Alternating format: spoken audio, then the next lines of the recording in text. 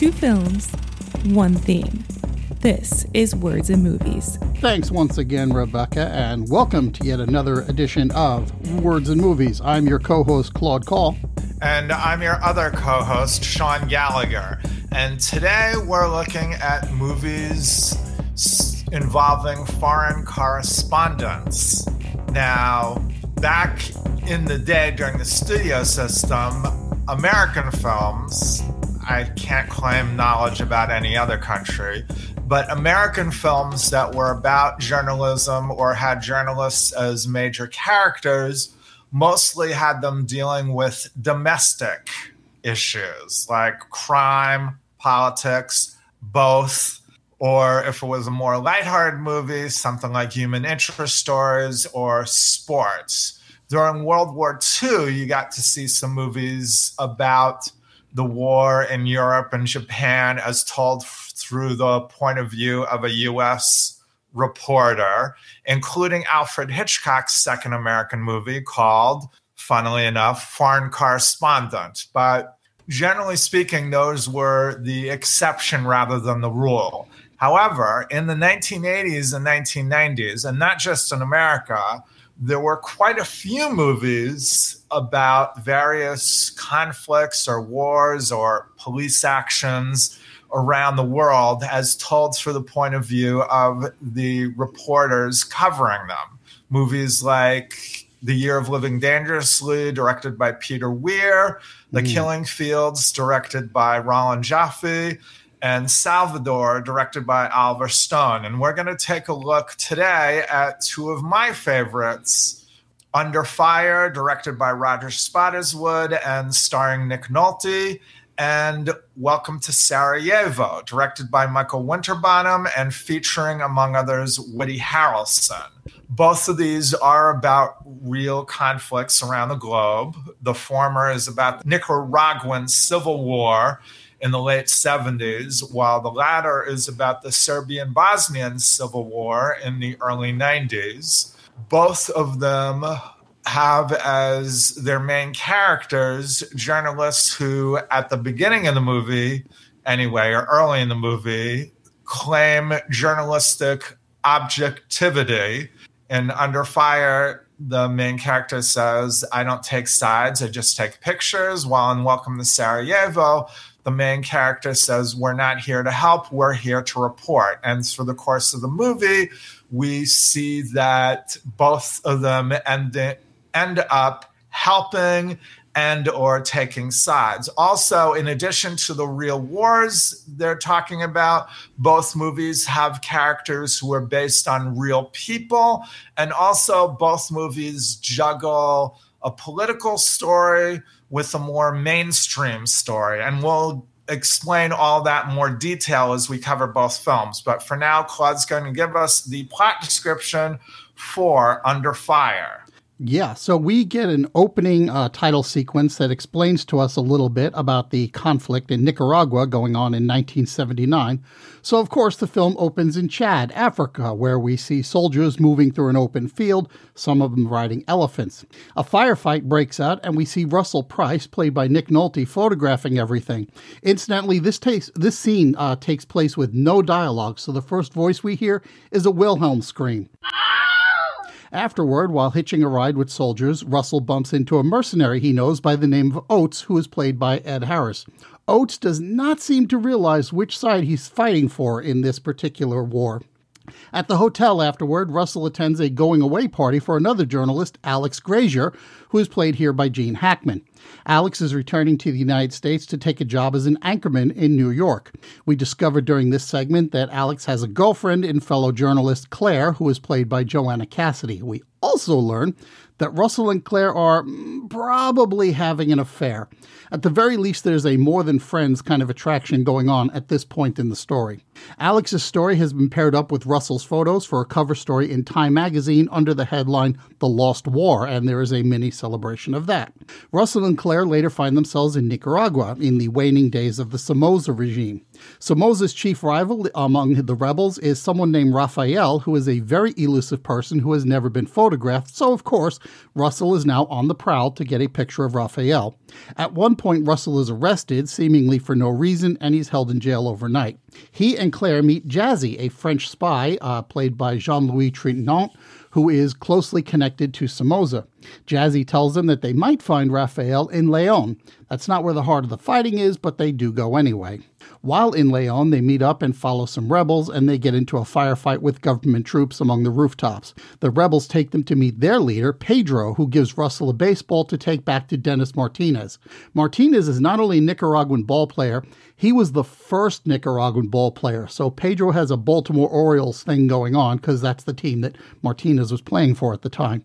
Another fight breaks out, and shortly afterward, Russell runs into Oates again, who is working for the Nicaraguan government. Once the fighting has died down, though, Oates shoots Pedro in the back. Russell knows where the shots came from, but he doesn't say anything because he's trying to remain neutral in the conflict. Afterwards, Claire points out that Russell didn't take any photographs after the last fight, and Russell realizes that when Pedro was shot, he picked up Pedro's rifle rather than his own camera, which he had dropped. Clearly, this conflict is starting to get to him. Claire and Russell attend a gathering that turns into a press conference during which Somoza, who is played by Rene Enriquez, announces that Rafael is dead. The journalists have heard this before, and the thinking is that the U.S. government is delaying shipments of money and arms to Nicaragua until they know for sure whether or not to back Somoza, so Somoza has to do something to reassure President Carter, and this is it. Russell and Claire locate some rebels who say they can take them to Rafael. They're taken to a remote location where they learn that Rafael is indeed dead, and the reason they've been brought there is to get Russell to take a photo of a quote-unquote live Rafael in the hope that this will keep the rebel movement alive long enough for them to win. Russell and Claire are both uneasy about this since their journalistic integrity is on the line, but they do agree to participate in the deception. The photo goes over big, worldwide, and it results in Alex turning up in Nicaragua expecting Russell to help him score an interview with Rafael. By now, Alex has also figured out that Claire and Russell are a couple, but he manages to shake it off. The two of them go in search of Rafael. It's becoming pretty clear by the conditions around them that the whole situation is deteriorating. The two of them are detained by soldiers, and during the detention, Russell sees Oates yet again. Unfortunately, this time Oates is participating in a mass execution. Russell recognizes some of the bodies and confronts Oates about it. Oates tells Russell that Jazzy has been using his photographs to identify rebels who then become targets for the government. Russell runs back to Jazzy's place and finds the evidence that supports what Oates has told him. Alex learns that Rafael is dead and that Russell and Claire are both responsible for the faked photo. He eventually agrees not to spill the beans and says he'll do a profile on Jazzy instead. While looking for Jazzy's place, Russell and Alex get lost because the fighting has intensified and there are more blockades everywhere. Alex tries to ask some government troops for directions to the hotel, but the soldiers are getting paranoid and they kill Alex. Russell has been photographing Alex while he was walking down the street, so he wound up accidentally photographing the execution.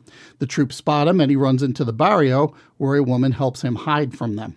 Somoza realizes that having a nationally famous American journalist killed by his troops would be the end of U.S. support for his regime, so he announces that it was the rebels who killed Alex. In the meantime, the troops are combing the city looking for Russell so they can take him out and destroy the pictures before they get out. Russell and Claire head to Jazzy's place, but the house has been taken over by rebels, and they watch the rebels kill Jazzy. Eventually, Russell gives the negatives to Claire, and she finds a way to sneak them back to the hotel, and then she goes searching for Russell. The photos are developed and circulated in short order, and we learn that Somoza has exhumed the bodies of his father and his brother and fled to Miami. The rebels have won, and Russell is now safe. He and Claire reunite, and as they prepare to leave the country, he tells her he would do it all over again. And then under the closing credits, we get a series of photographs, some of them taken by Russell, and some of them appear to be stills from the film. Okay, so before I get into a deep discussion, not only of the film, but why I'm doing or why I decided to do these two films in the first place as an episode, we should mention that the character of Alex is actually based on a real person. He's based on ABC correspondent Bill Stewart, who was murdered by Nicaraguan soldiers along with his translator, which got left out of this movie, but in the same way that it was shown in the movie. And just as in the movie, Somoza tried to pin the blame on the Sandinistas, but then the footage got out that it was actually Nicaraguan soldiers who killed Stewart, and it was because of that the Carter administration eventually shut off all aid to Somoza's government, which enabled the Sandinistas to successfully win their battle to overthrow Somoza. Right, and similarly, there was a cameraman for ABC who was just shooting some B-roll. He was just happened to be in the area, wasn't basically, photographing Stewart specifically, just happened to catch the thing on film. Right. Now, I was 11 years old when this happened, and with a few exceptions, if it wasn't in the sports page, it didn't make much impact on me. Claude, you're a little older than I am, so do you remember that story at all? I remember, Nicaragua was in the news an awful lot. I remember that much.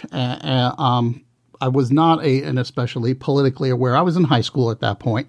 I was in my sophomore year in 1979. And so, I did have a little bit of awareness of what was going on in the world. I knew it was in the news. I couldn't say specifically that I remembered that particular incident of Stewart dying. No. Okay. So that's something you should keep in mind when you're watching this. I know the reviews at the time, especially Pauline Kael's, who wrote a rave review of this movie, they pretty much knew that this was a major part of the story. But nowadays, given all the conflicts around the world, that may not be as highly remembered a story. Having said all that, we'll get now to the reason why I wanted to do this particular episode in general. The conventional wisdom, or as I've called it before, the accepted narrative of 80s movies in America is that they reflected the conservatism of the country at the time. Not just in the fact that the movies played it safe as far as budgets and stories go. We'll talk about that more in a couple future episodes, but also in the politics. And like a lot of conventional wisdom that I've read, there is a certain amount of truth to that. However, it is somewhat reductive to not misquote, but to do a gross simplification of Isaac Newton's third law of physics, which I'm sure you never expected to hear on a movie-related podcast. But for every action, there must be an equal and opposite reaction. And I won't say it's equal, but yes, the 80s were a time of Rambo, of Missing in Action, of Iron Eagle, and all those movies that were trumpeting America first, and we really won Vietnam, or we should have won Vietnam if it wasn't for the bloody liberals. But at the same time, you also had movies like Platoon, or Born on the 4th of July, or Casualties of War, or the three movies that I mentioned before, or Missing, directed by Costa Gavras, movies that were questioning America's foreign policy in the recent past. And I'm limiting myself to that so that this episode doesn't become an epic length. But Under Fire belongs pretty much in that type of story, because we get, among other things, scenes like when Alex is on the phone to his bosses trying to convince them that a massacre that they witnessed, or at least they witnessed the aftermath of the massacre, that it's an important story. And he says at one point, look, we're backing a fascist government again. I know that's not exactly news. Yeah. So these characters are not shocked by what they see, but we see it nonetheless. And it's not just in the fact that, we hear about the government backing, the U.S. government backing Somoza. We also see it in the form of the U.S. ambassador in Nicaragua with the weird name of Hub Kittle, who's played by Richard Mazur. And when he overhears Alex calling Somoza's government a fascist government, he's right in there questioning Alex's use of fascist, and not in the getting in his face type of thing, but doing the normal faceless bureaucrat, let's not be too controversial about this. Well, he's a PR guy, basically, and that's what he's been hired to do. So in that sense, he just as much as Oates is a mercenary. He's a hired gun, and he's just kind of doing what he's supposed to do. Right. And Oates, of course, is, as you mentioned, the hired mercenary who's working on behalf of the government, who has pretty much contempt, not just for the people he's working for, but the people he's shooting down. Mm-hmm. He calls them greasers, I think, at one point. Yes. And Russell, he and Claire and Alex are all a little more knowledgeable about this. They speak the language. They want to go or they speak it somewhat, we should say. Mm-hmm. They're not looking for the official version, but at the same time, they're there to try and chase the big story. And one thing I want to expand on when you're talking about Oates shooting the Sandinista whom Russell had been chatting up with about Dennis Martinez, is Russell had earlier seen Oates pretending to be dead, hiding in a pile of bodies. And Oates asks Price to keep his cover, and Russell says, sure, not just because he's trying to be objective, but also because even though he's not exactly friends with Oates, he doesn't hate him enough to do something like give him away. And besides, he doesn't really know the rebels. But when Oates shoots the guy, Russell immediately realizes that it's his fault. Mm-hmm. That's why he doesn't pick up the camera. That's why he picks up the gun instead, because he's angry at Oates and he's feeling incredibly guilty. And that, as much as anything else, is what convinces him to fake the photo of Raphael for the rebels, one of which we should mention is a woman who was a translator that he had earlier met at the hotel with Alex. Right. And yeah, I know, obviously, because it happens later in the film. It's not the thing that specifically convinces him to fake the photo, but it's certainly, I guess you could call it a kind of loss of innocence moment. That's where he starts to turn a little bit and say, the rebels kind of have a point there, and this is like this is actually a good thing that they're doing. That's where he starts to tip over into that realm, and so it winds up being, you don't realize it quite at the time, but later on, like, that was an important moment for this guy. Right. Now, obviously, when this movie came out, it got a lot of criticism from the Reagan government, particularly Richard Helms, who was the director of the CIA at the time, I believe. And while there's no proof that it was a direct cause, simply because the movie, sadly, was a flop at the box office, even though a lot of critics did like it, including, as I said before, Pauline Kael and also Roger Ebert. But during that time, Congress was withholding aid to the Contras, despite Reagan, the ones who were trying to rebel against the Sandinista government and put Somoza or someone else they liked back in power.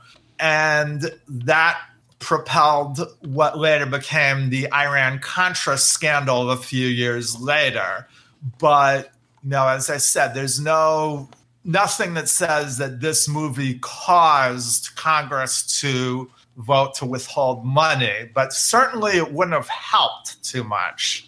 At the same time, we should remember that not just these days, although these days it would probably be more a thing, but even back then, this movie was getting criticized from the left of being a story that, among the other stories at the time, like I mentioned, Year Living Dangerously and Missing in particular, I believe, that were telling the story of a conflict somewhere else, but through a white American, and only treating the people that it's depicting living in the country in one or two dimensional terms. Back when the American Film Institute had a magazine that they put out every month or every other month, I remember John Powers, who at the time was a movie critic for Vogue, I believe, writing an article for them where he made that very argument. And I will say I can understand that argument, but I think of all the movies that I mentioned from before and a couple others that I didn't, that this movie does a better job than most, I think, of trying to see the Nicaraguans as real people. If not quite three-dimensional characters, at least they don't seem to be, at least as far as I'm concerned, and I realize this is easy for me, a white guy, to say, but they seem to me at least like something other than stock stereotypes. Yeah, they are a little bit more complicated than a simple, like, these are the good guys, these are the bad guys. You've got, and especially in the scene where Russell is hiding out in the barrio and a woman basically kind of realizes what he's up to. So she calls him into her place, she hides him away, she gives him a gun, and then she tries to pretend, well, nobody's in here. But even then, one of the soldiers is sent into that back room where he's hiding, and Russell pulls the gun, and the two of them are in this standoff. And this very young soldier realizes you're really not sure what his motivation is. It's like either I don't want to die, or yeah, I'm in the army, but the fact is I'm kind of on their side too. There's no dialogue, so you really can't tell one way or the other. But he doesn't give Russell away, and he just comes out and says, no, there's nobody in the room. So this could easily be like, this is the bad guy kind of thing. And it doesn't wind up being that way, because now you've got this character whose motivations you don't quite know, which is kind of cool, because he's not this cookie cutter good guy, bad guy kind of scene. The woman is not necessarily who you'd think it was, just a scared woman person, who is just trying to stay out of the way of the soldiers. And, basically everybody just seems to have a little bit more depth to them. Right. And that even includes, surprisingly enough, Somoza. Now, yeah.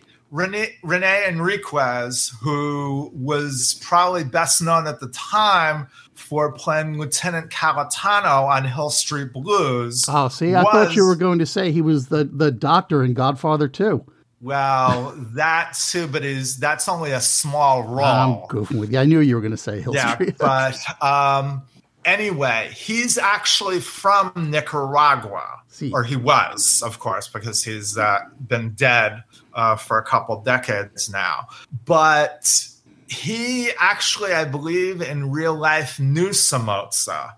And so he plays them not as a mustache-twirling villain, but someone who's, as Pauline Kael put in her review, has deluded himself into thinking that he's the voice of the people and that everybody loves him. The only time we ever see him get mad in the movie is when he's interrupted with his interview with Claire, by a government lackey who's come to tell him that they believe that Raphael is dead. Other than that, he comes off as professional, or especially in his interview with Claire, charming.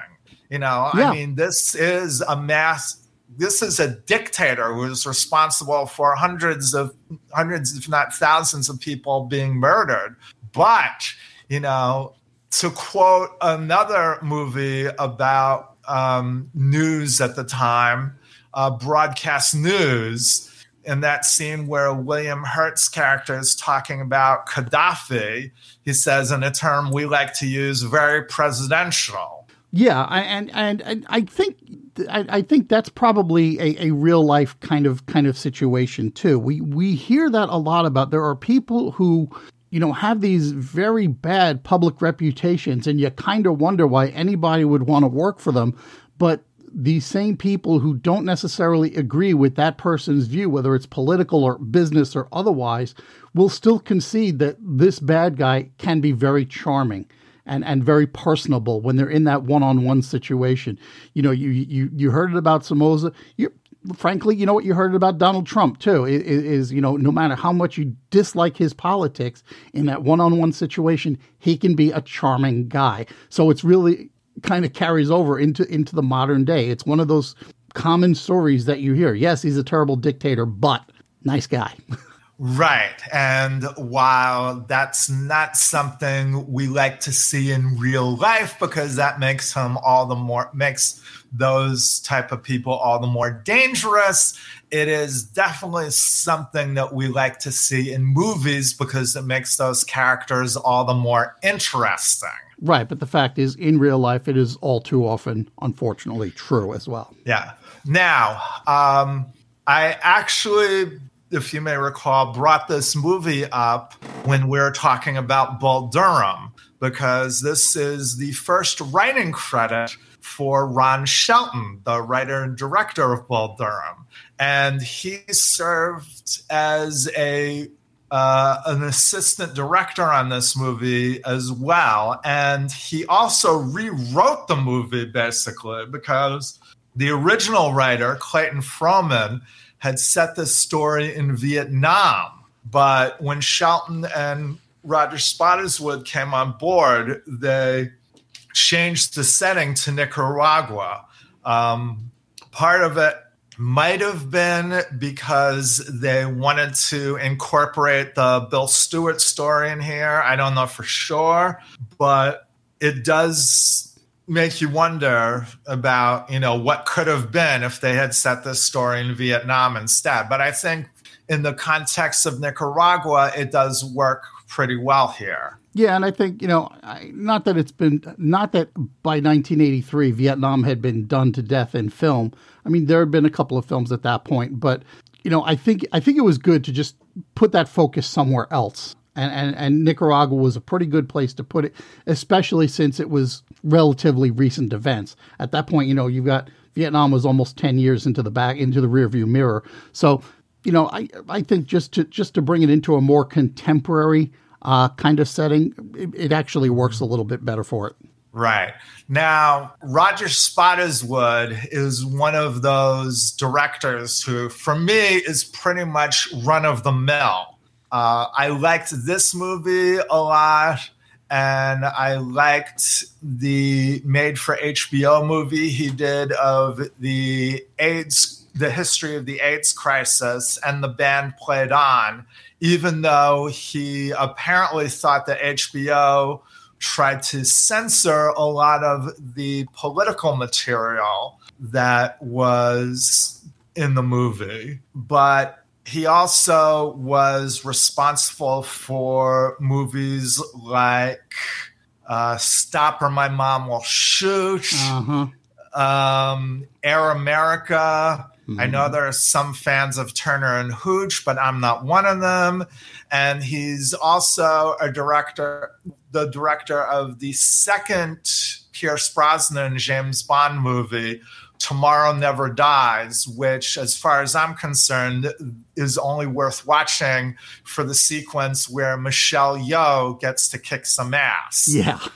But he does admittedly do a good job here of not only keeping things moving, but also combining the political part of the movie and the love story part of the movie so that neither feel like they're getting short shrift here. You know, this isn't a movie where the romance feels like it's shoehorned in just because the studio's afraid they're not going to get an audience without it, although they did try and market this as a romantic thriller rather than a political movie. But both of them are done very well because the characters are adults and they behave like adults. Yeah, I'm gonna push back just a little bit on this, and I will say this: the first part of the film felt a little bit choppy and episodic, maybe even. I think it got better as it went along. I started to appreciate a little bit more as we got deeper into the story, and I think I can pin the turnaround to roughly the scene where he is asked to fake the photo of Raphael, and that's where it started to pick up a little bit for me. But you're right in that the sense that the adults do behave like adults. They act appropriately. Joanna Cassidy is not just the girl. I mean, everybody kind of elevates the material that they've got. And so this film winds up being a little bit more than the sum of its parts. It works out well that way. Because I'll tell you, when I first started watching this, there was a little bit of a feel of, was this originally like meant to be a TV movie? I mean, that's the way it felt at first, especially when you're getting just all the opening credits. It was like I don't know why, but it just had that kind of feel like we're going to cut to commercial soon. And I was not with it at first. I have to admit that this movie had to kind of like pull me in a little bit. And that didn't happen until almost halfway through.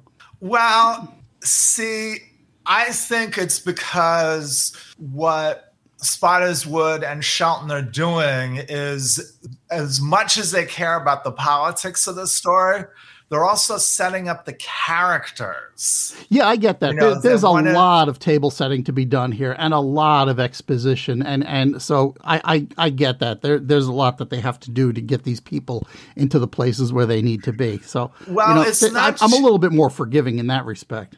It's not just that. It's not just they want you to know what's going on with the story.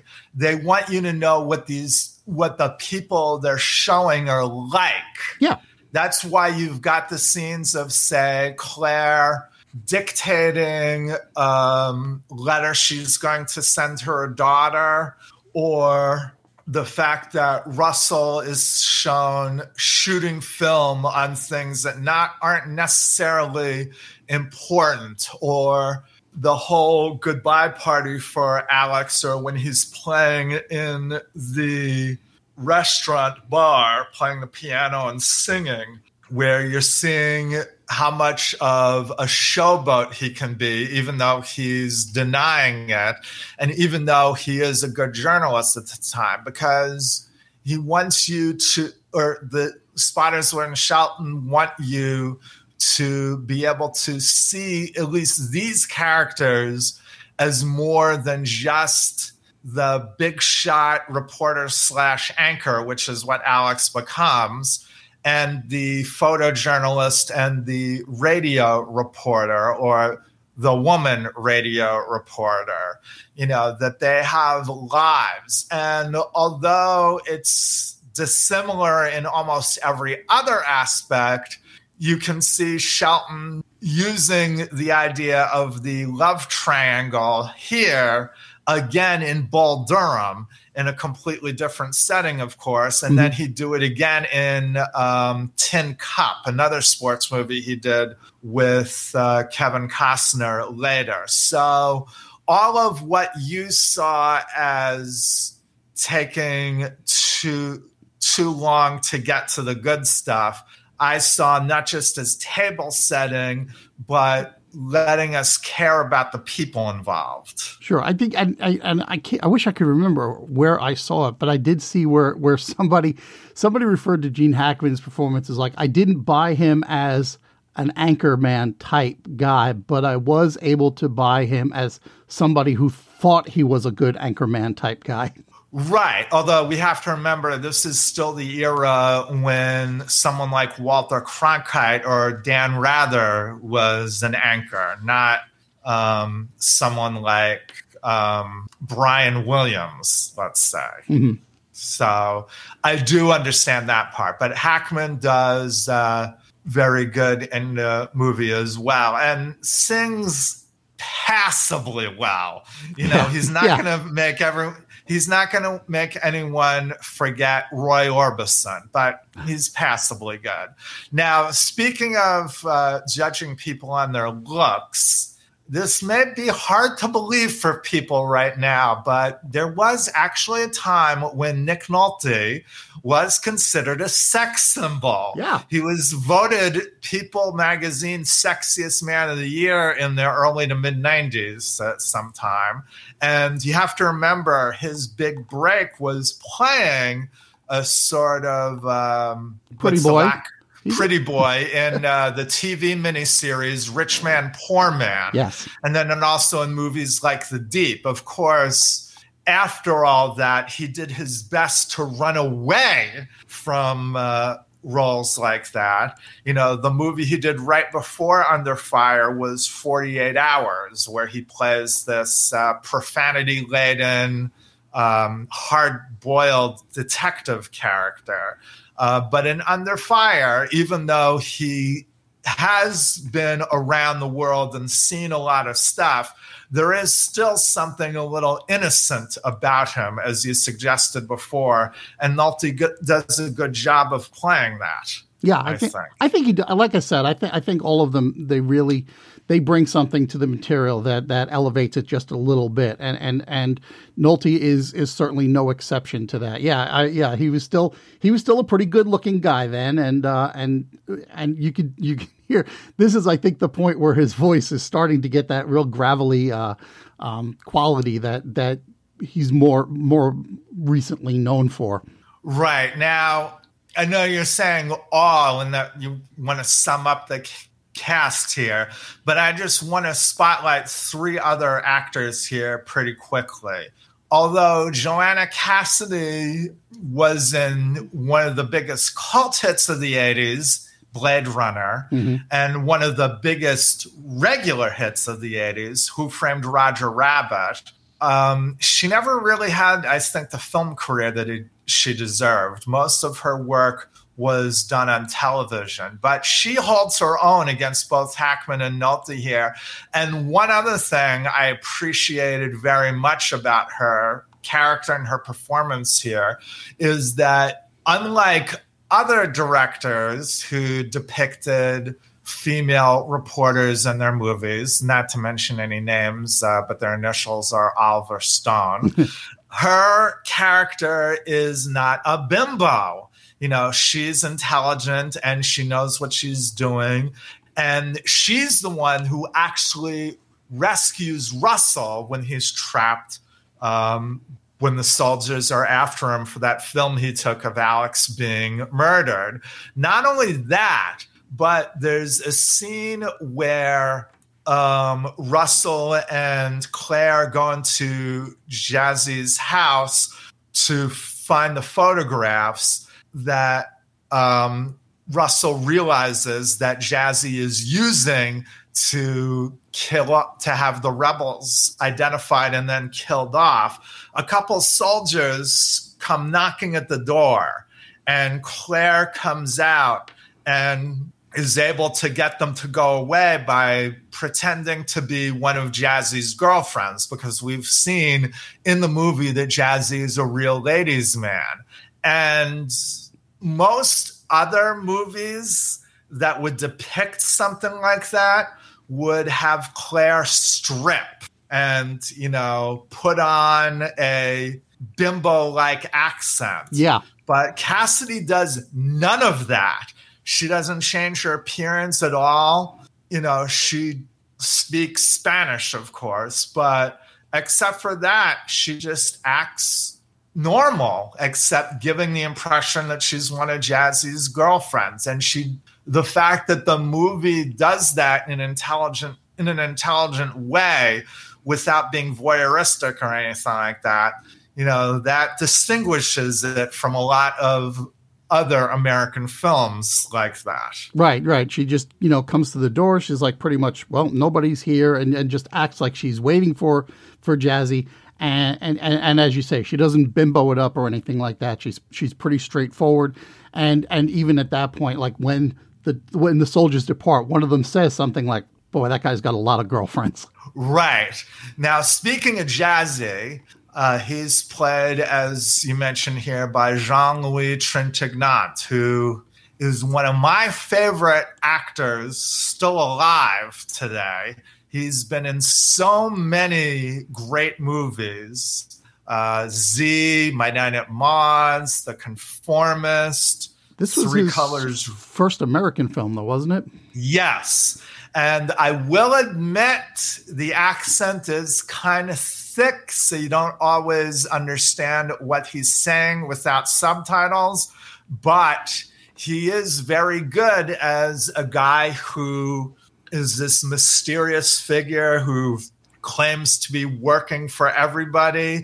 And even at the end, when he knows he's about to be killed and he's giving a speech to Claire and Russell about how they pick the wrong side, he doesn't overdo it at all. He just delivers it in this calm, angry tone that makes it all the better. He's got that savoir-faire that really carries it off. And for a minute you think, because he does say something about basically as the longer you keep talking, the longer you live. And you start to think, even though the soldiers that are in there don't understand a word he is saying, you think he might actually pull it off for a minute, and then bang, down he goes.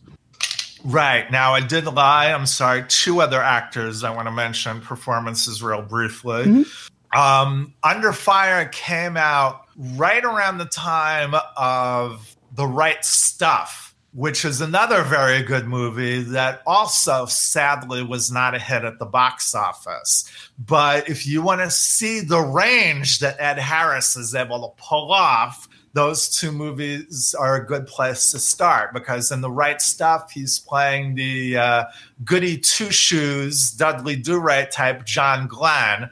At least that's how he's portrayed in the movie and was portrayed in Tom Wolfe's book that it was based on.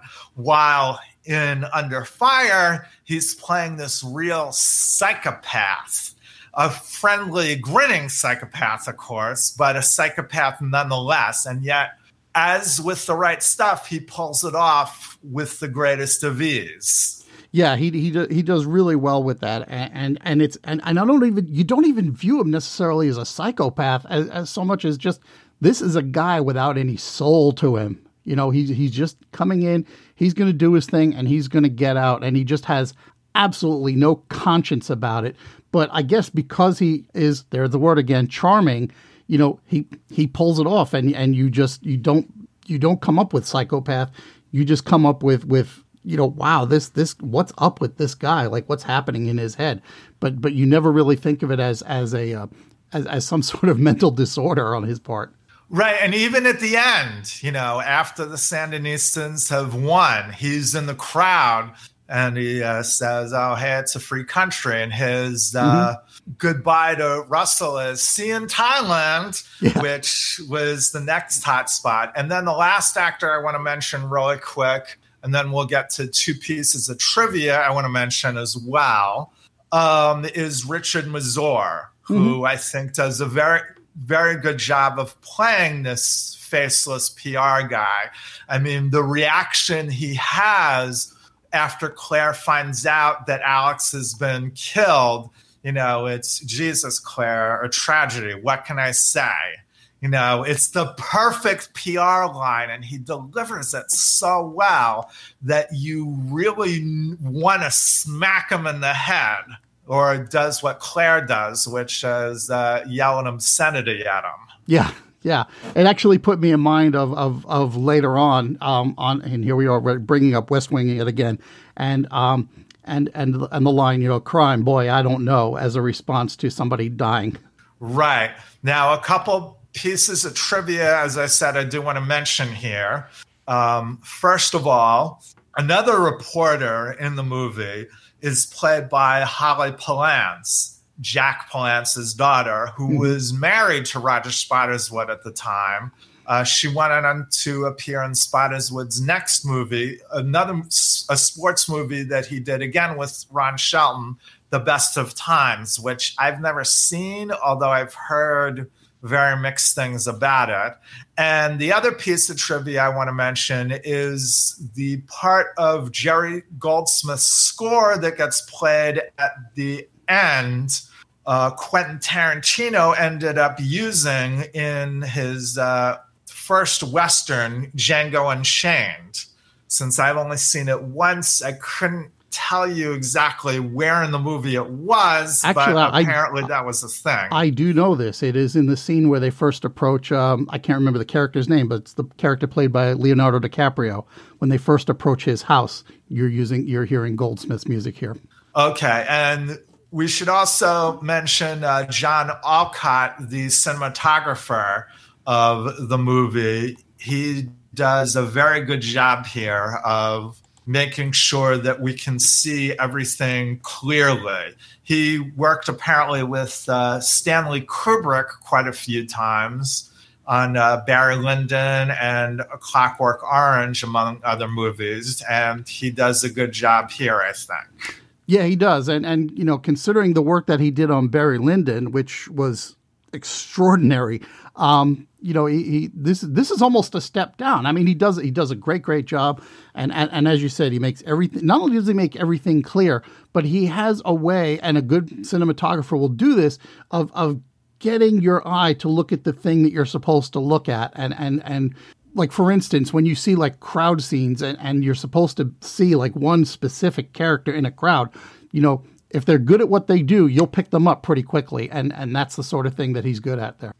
Right. Now, I know you have one thing you want to bring up. Well, I just wanted to talk about the Wilhelm scream. I did bring it up at the beginning of my synopsis, and this is it's kind of interesting. It's a stock sound effect basically that originally appeared in, well, not originally, but it was the movie where it really first got picked up. But it was in a movie called Distant Drums, and in that film, a man is wandering through, it's like a swamp, I guess, and he gets grabbed by an alligator and pulled under, and you hear this scream.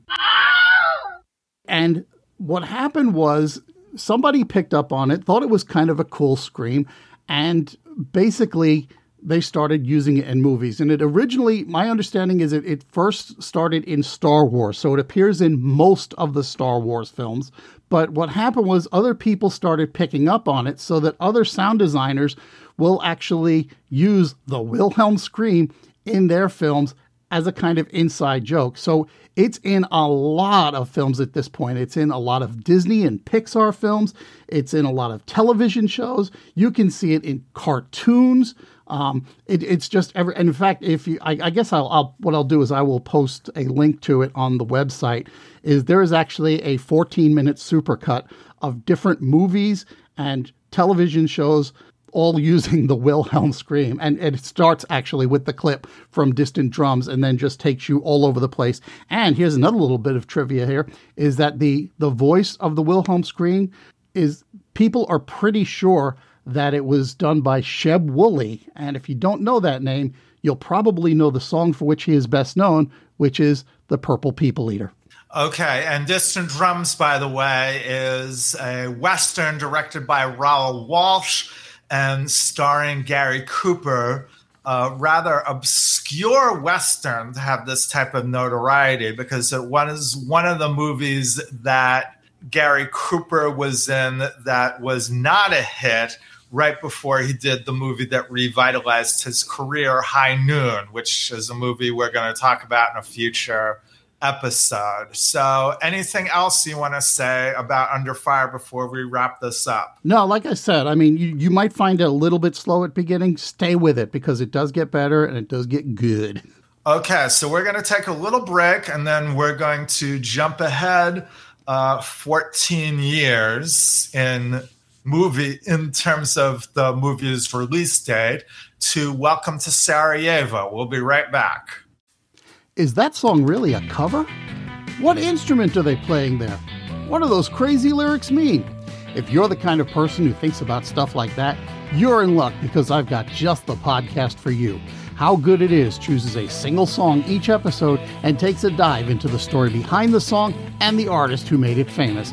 I'm Claude Call. You can find me in your favorite podcast software, or just point your browser to howgooditis.com. How good it is. Wow, welcome back to the third half of our show. How was your break? It was fine, but we're going to jump in now to Welcome to Sarajevo, and Claude's going to give us the plot description for it. It's 1992. Sarajevo was the capital of Bosnia and Herzegovina, but these two nations had declared their independence from Yugoslavia, so the city was under constant siege. And in the middle of all this, of course, is the International Press Corps, including British reporter Michael Henderson, who's played here by Stephen Delane. Everyone's looking for exciting pictures, but Henderson is looking for some more meaningful stories. In one of the first scenes in the film, we see a young woman with her friends and family as she gets ready for a wedding. The female half of the wedding party heads for the church. Inside the church, we see the priest and some of the altar boys preparing the sanctuary for the event. And suddenly, shots ring out, and the mother of the bride is killed in the middle of the street by a sniper. Everybody scatters, the press corps starts shooting footage, but finally, it's an American reporter played by Woody Harrelson named Jimmy Flynn who goes out into the firefight to pull the woman into the church. Flynn and Henderson already know each other, as the press is all staying at the Holiday Inn during the siege. Henderson's translator turns out to be both inept and corrupt, so the company, ITN, hires somebody named Risto to act as the translator. Risto is played by Goran Visnich. Henderson and company come upon an orphanage located on the front line where over 100 children are living in horrific conditions. Henderson can't get any traction for the story at home, but he begins reporting regularly from the orphanage, hoping that it will turn some attention to the war and make the evacuation of the children, at least, a priority to somebody in the outside world.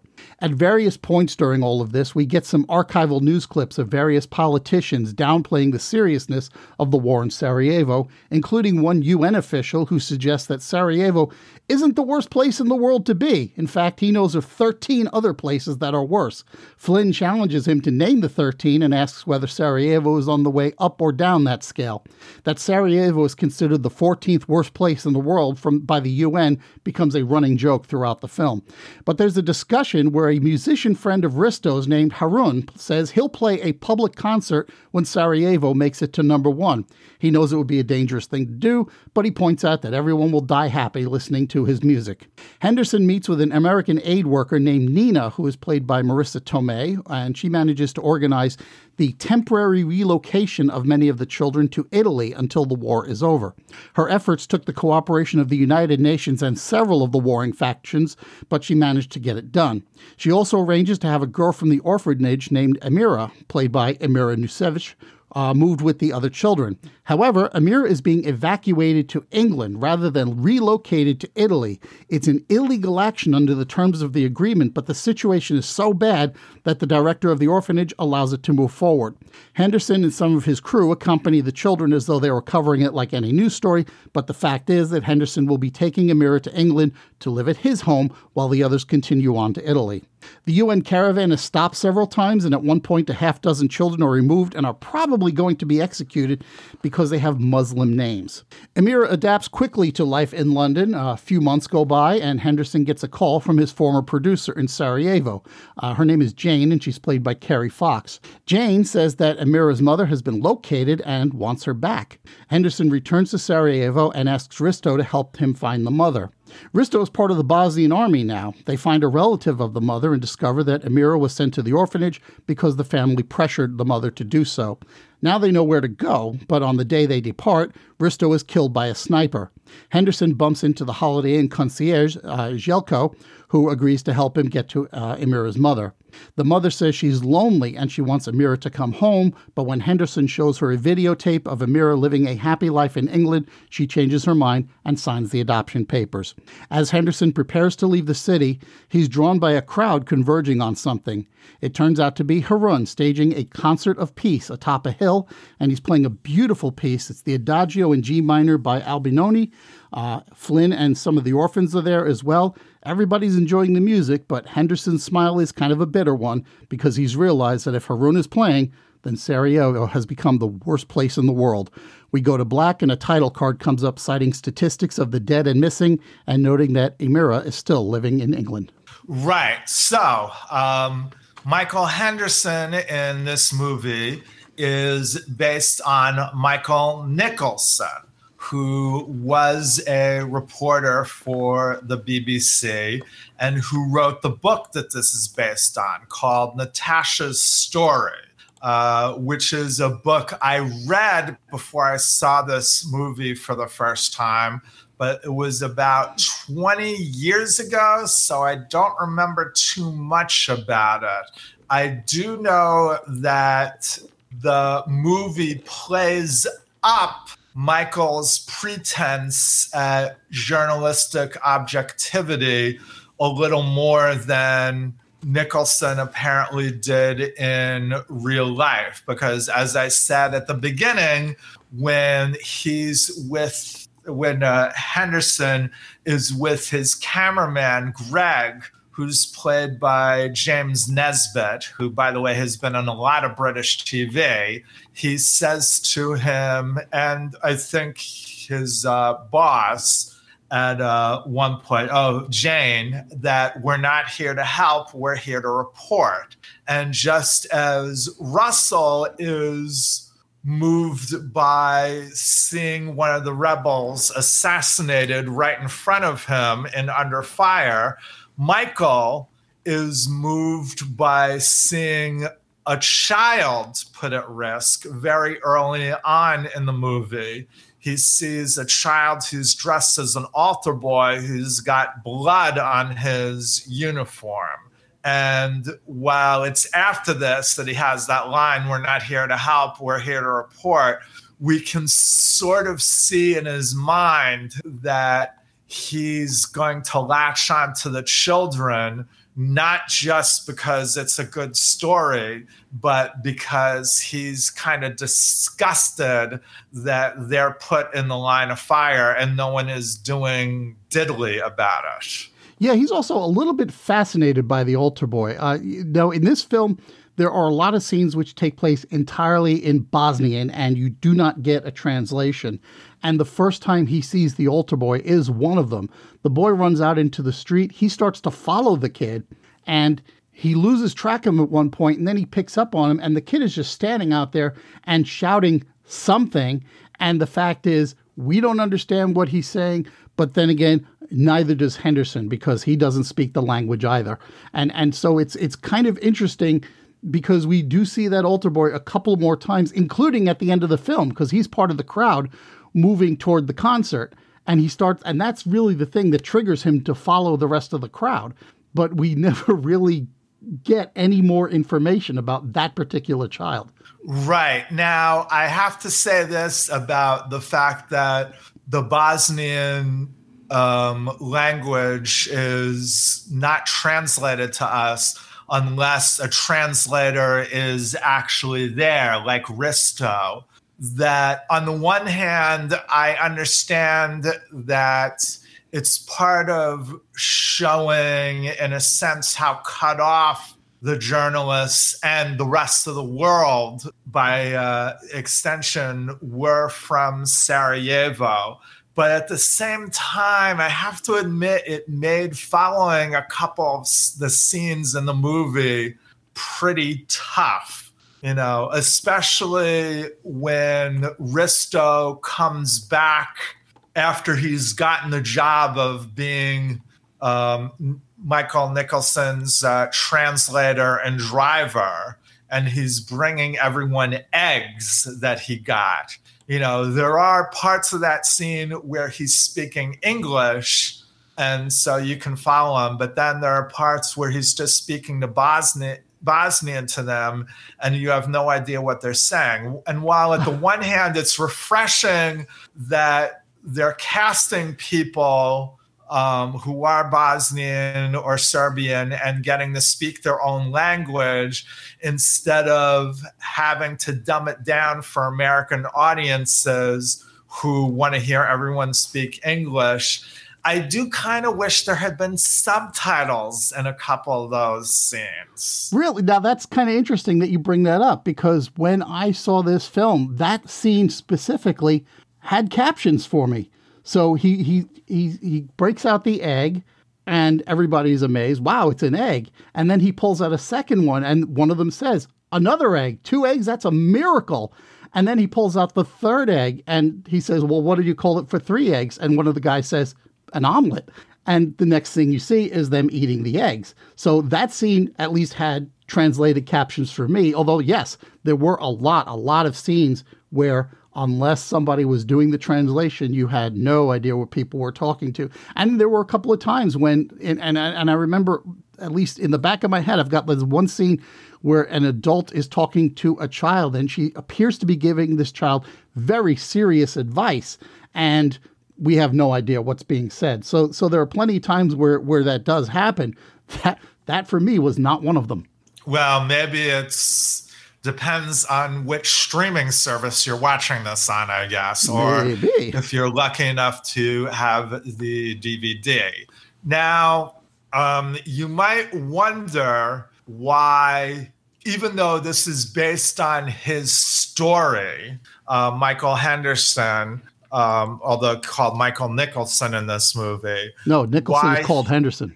Nicholson called Henderson. Yeah. Why he's the center of this movie, because of all the actors that are in this movie, and there's a mix of people who are either well-known to American audiences like Woody Harrelson and Marissa Tomei, or people who are well-known to British, or in the case of Kerry Fox, Australian audiences, like not only Fox, but James Nesbitt, who, as I said, has done a lot of British TV, or Juliet Aubrey, who plays Henderson's wife, or even Emily Lloyd, who was no longer the name that she had been before, but well-known people. And yet you have someone like Stephen Delane, who is not a very expressive actor, being at the center of it all. And yet, at the same time, that kind of works here, because he's not the take charge guy. He's not the guy who, even though he's trying to find the story, he's not the real heroic character that you might see in a different kind of movie. And so the fact that this normal looking and normal sounding guy is being placed at the front, and we do see how affected he is by all of this, makes it all the more powerful. You know, later in his career, at least in the movies I've seen him in, like Spy Game and Zero Dark 30, Delane plays more of the faceless, sneaky government bureaucrat type. Whereas here, he's sort of giving that same performance in this reporter role, and yet the movie makes it work. Yeah, he's not an especially heroic figure, and at the same time, it's kind of cool because he's really the opposite of Russell. Basically, Russell always lets you know what he's thinking, and that's part of the reason that they were able to play him so well, is because, you know, he told the whole world that he was going to go looking for Raphael. So they were like, "This is our guy that we're going to play to." You know, get to Raphael and get to all of the other rebels. You know, in this particular case, Henderson is a very quiet guy. You don't always know what he's thinking, but that works in our favor, because we do get a little bit more of a powerful performance, so that when he does act on something, it has a bigger impact, I think. Right. Now, in opposition to Under Fire and most of the other movies of this ilk that were made in the 80s, the political point made here is not of U.S. action in another country. It's U.S. inaction in another country. Because what happened here is the same thing that was happening in Rwanda in the same decade, that people of color, Africans in Rwanda, of course, and Muslims here were systematically being slaughtered. And because they weren't white people, there was great pressure on the government not to do anything about this at first. And we do see footage of real life political figures at the time tying themselves in knots, trying to avoid saying that we should actually do something about this. You know, we do get a clip of a New York senator at the time, Al D'Amato, saying that, you know, we said at World War II, something like this could never happen again. We didn't know that, right now this is happening, and yet they're not doing anything about it. So Winterbottom and Frank Cottrell Boyce, who at the time was his screenwriting partner, insert a lot of things like that in the movie and a lot of news footage to basically tell you that world indifference is a big factor in what led to this happening and continuing. And also they're trying to immerse us into what's really happening. Yeah, and it's I guess it's important to note that this film was shot on location. Okay, so a lot of the debris and a lot of the ruins that you see in the film are genuine. That's the real deal in Sarajevo and in the parts of Croatia that you see, and so I think that's important. And then the other thing is that they are intercutting with the video footage of the events as they happen, but it's also like a mixed bag, because there are going to be some shots that we see in this film which are designed to look like they've been shot on video, and but were part of the film rather than part of the historical record, and so you get a little bit of a mix in between.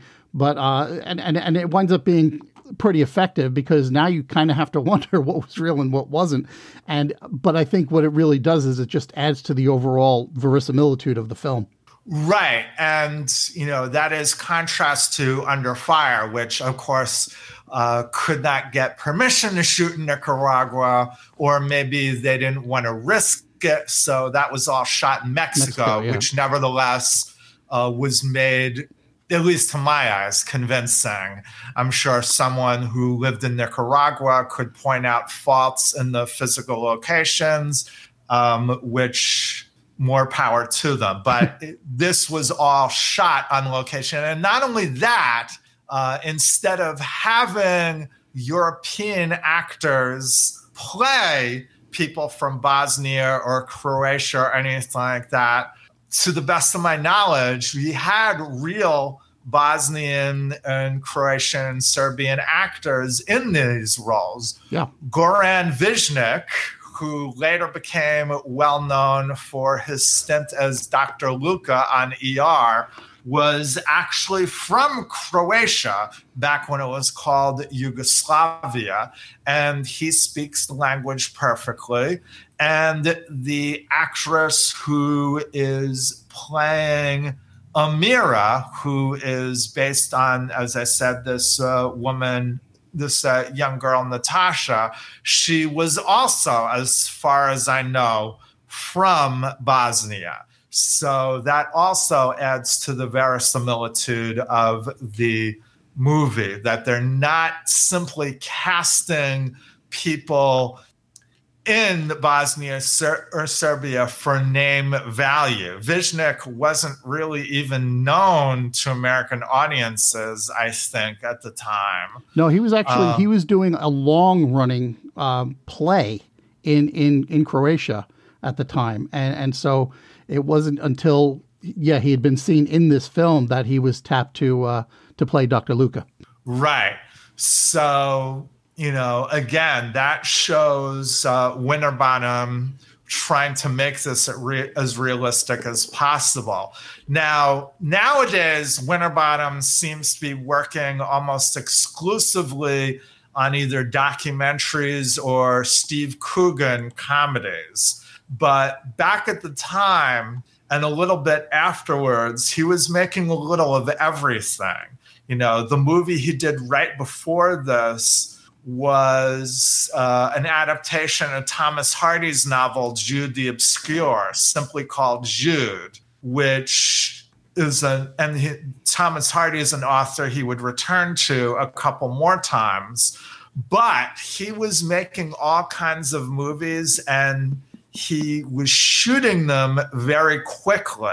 He was making at one point, and maybe still, because I haven't really followed his career since the third Trip 2 movie that he did with Coogan and Rob Brydon, but he was at the time making almost a film a year. So he shoots very quickly, and yet his movies, even the movies that aren't quite as successful to me, like Jude was a movie that was good, but I thought could have been better.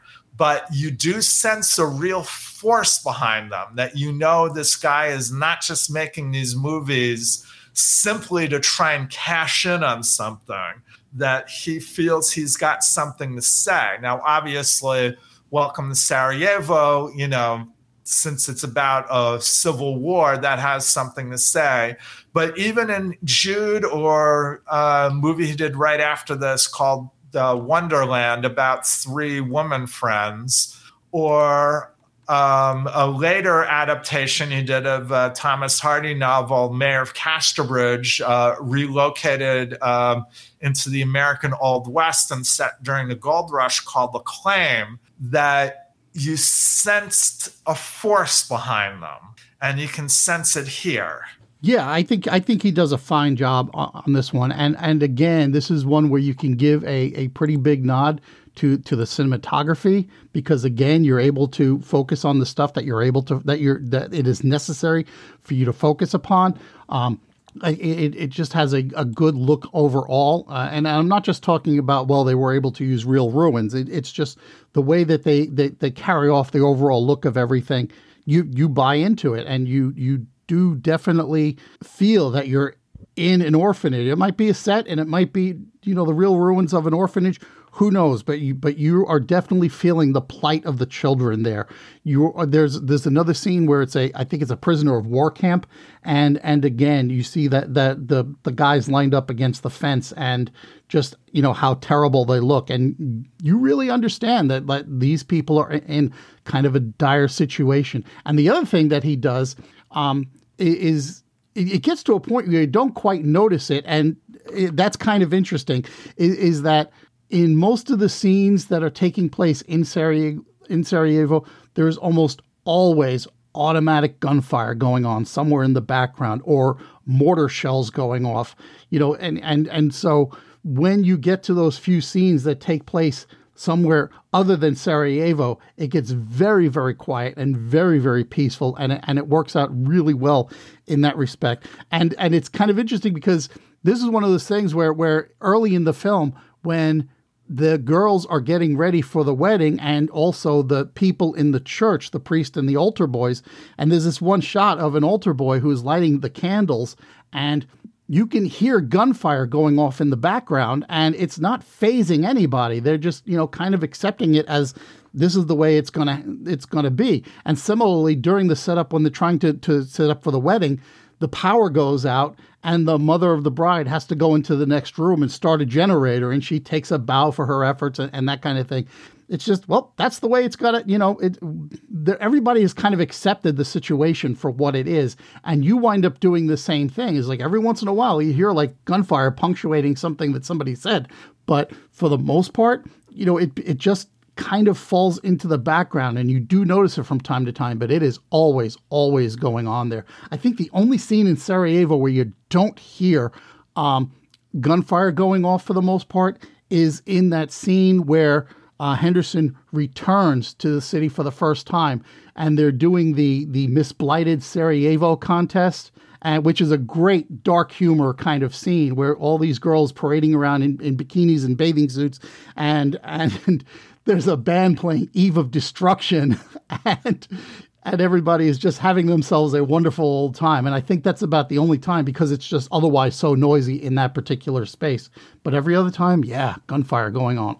Right. And we should also mention about that scene with the generator. That's when we realize, and this is also effectively done, that the song playing over the opening credits, which is The Way Young Lovers Do by Van Morrison, is diegetic music, because as soon as the generator goes off, the music stops. And then when the generator comes back, the song picks up again as before. Now, the guy who was the cinematographer here is a guy by the name of Daff Hobson.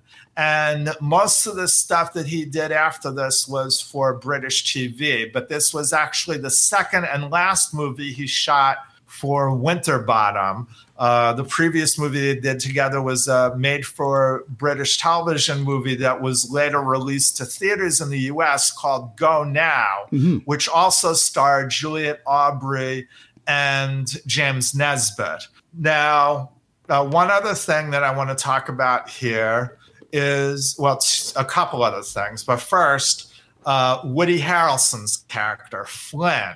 When I talked about American movies about journalists in the studio era, another thing that distinguished them from most of the types of movies that are about journalists now is that they were all cynics.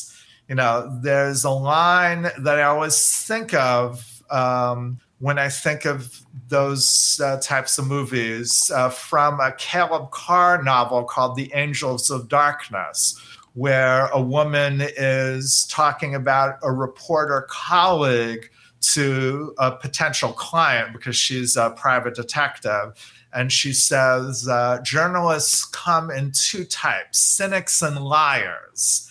And in the studio era, they were all cynics who yet could be counted on when the chips were down to do the right thing. And Flynn, I think, is squarely in that tradition. Yeah. Not just in the way that the actions he takes, like when he's dragging the body from the ground early on in the middle, but also the way he's puffing himself up because of that. And yet the way that he is, you know, questioning the UN guy about Sarajevo being only the 14th worst place on earth, and are they going up or down? And the relationships he has with the other journalists in the movie, particularly with Michael Henderson. There's a real sense of these guys are rivals, they snark at each other, but deep down they're friends type of thing, without ever getting too sentimental about it.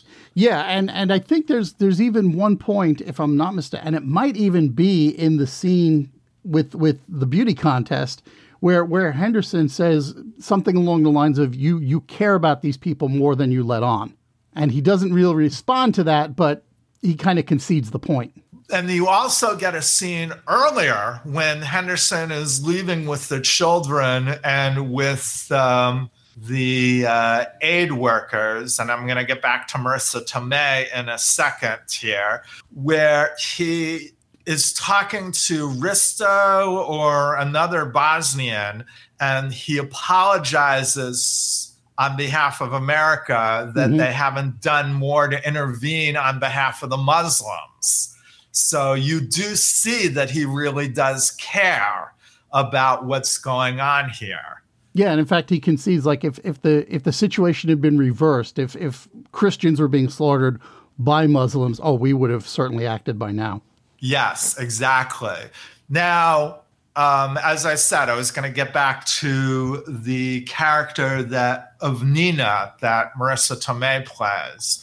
I haven't seen the movies in question, but within the last decade or so, there have been a few movies about aid workers. One starring Angelina Jolie and Clive Owen called Beyond Borders. Another one directed by Sean Penn and I believe starring Jessica Chastain. I can't remember what that was called. But when those movies came out, they were pretty much slaughtered by the critics and they did no box office, which is part of the whole. It's tough to, if not impossible, to portray selfless characters on film without having them seem gratingly one note or too good to be, quote unquote, to be interesting to work on film. Now, and then even though Nina is basically a supporting character, and then another movie that I can think of that had an aid worker as a supporting character, the movie about the Rwandan massacre, Hotel Rwanda, which did get good reviews. Those are two examples, I think, where a character who's an aid worker is portrayed in an interesting light. Marissa Tomei, even though she doesn't have much screen time here, makes her into a three-dimensional human being here. Yeah, it's kind of interesting because, most people, when they think of Marissa Tomei, they think of her character in My Cousin Vinny and kind of reduce her to that. And so when they see her in something else, I think people actually have kind of a hard time accepting that she can do something else when she really had to kind of reach in and put on that what was her I can't remember her name in the in Cousin Vinny, but she is a broader talented actress and that as you say, I think she gave this a little bit more of a depth than you might have expected, and it worked out really well. Mona Lisa Vito is the character she played in My Cousin Vinny. But you have to remember that there was also a really bad smear campaign that came out after she won the Oscar for that performance, claiming that the only reason that she won was because Jack Palance screwed up and got the name wrong when he was reading the winner out.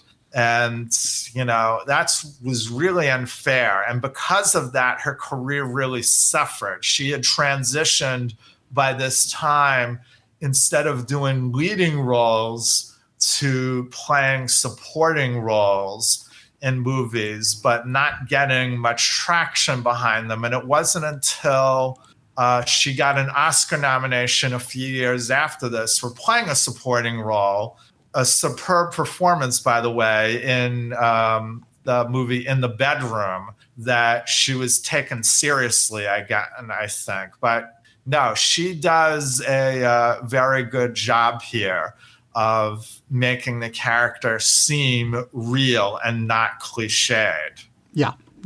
No argument at all there. Yeah. Now, there's nothing else I want to mention here, unless you've got anything else to mention. No, I don't think so.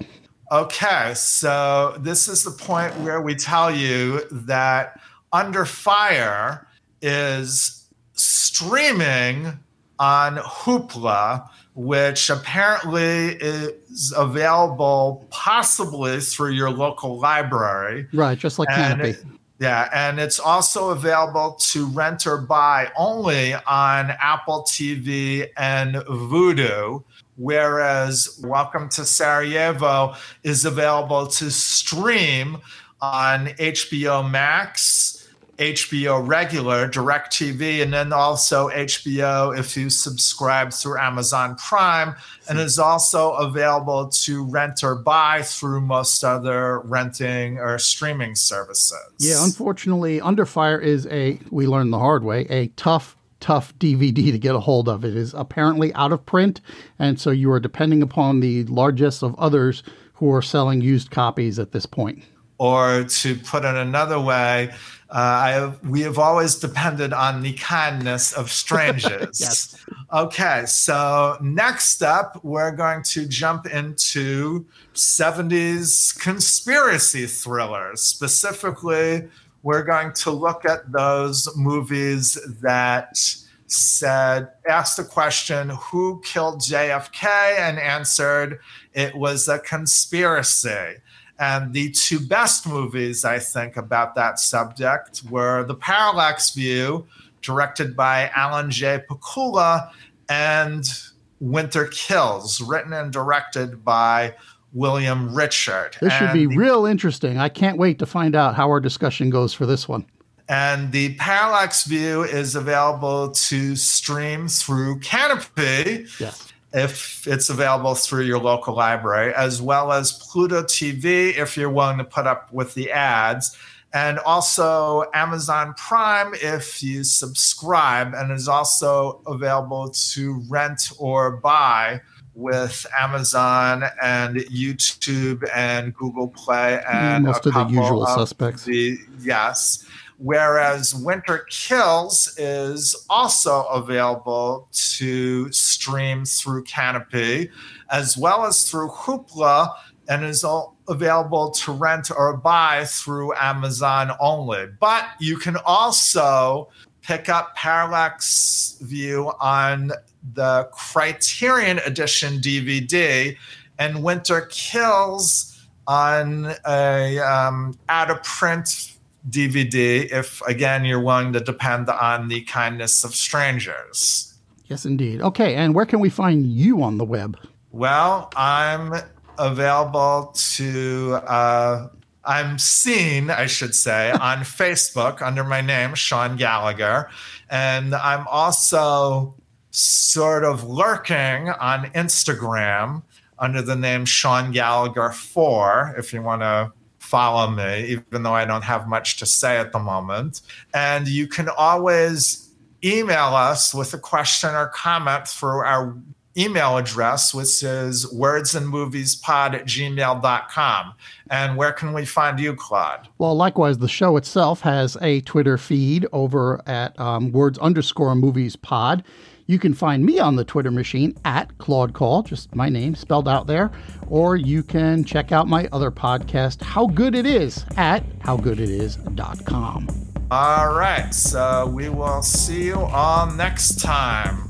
Thanks for listening. Yes, indeed. Thank you. Take us out, Rebecca.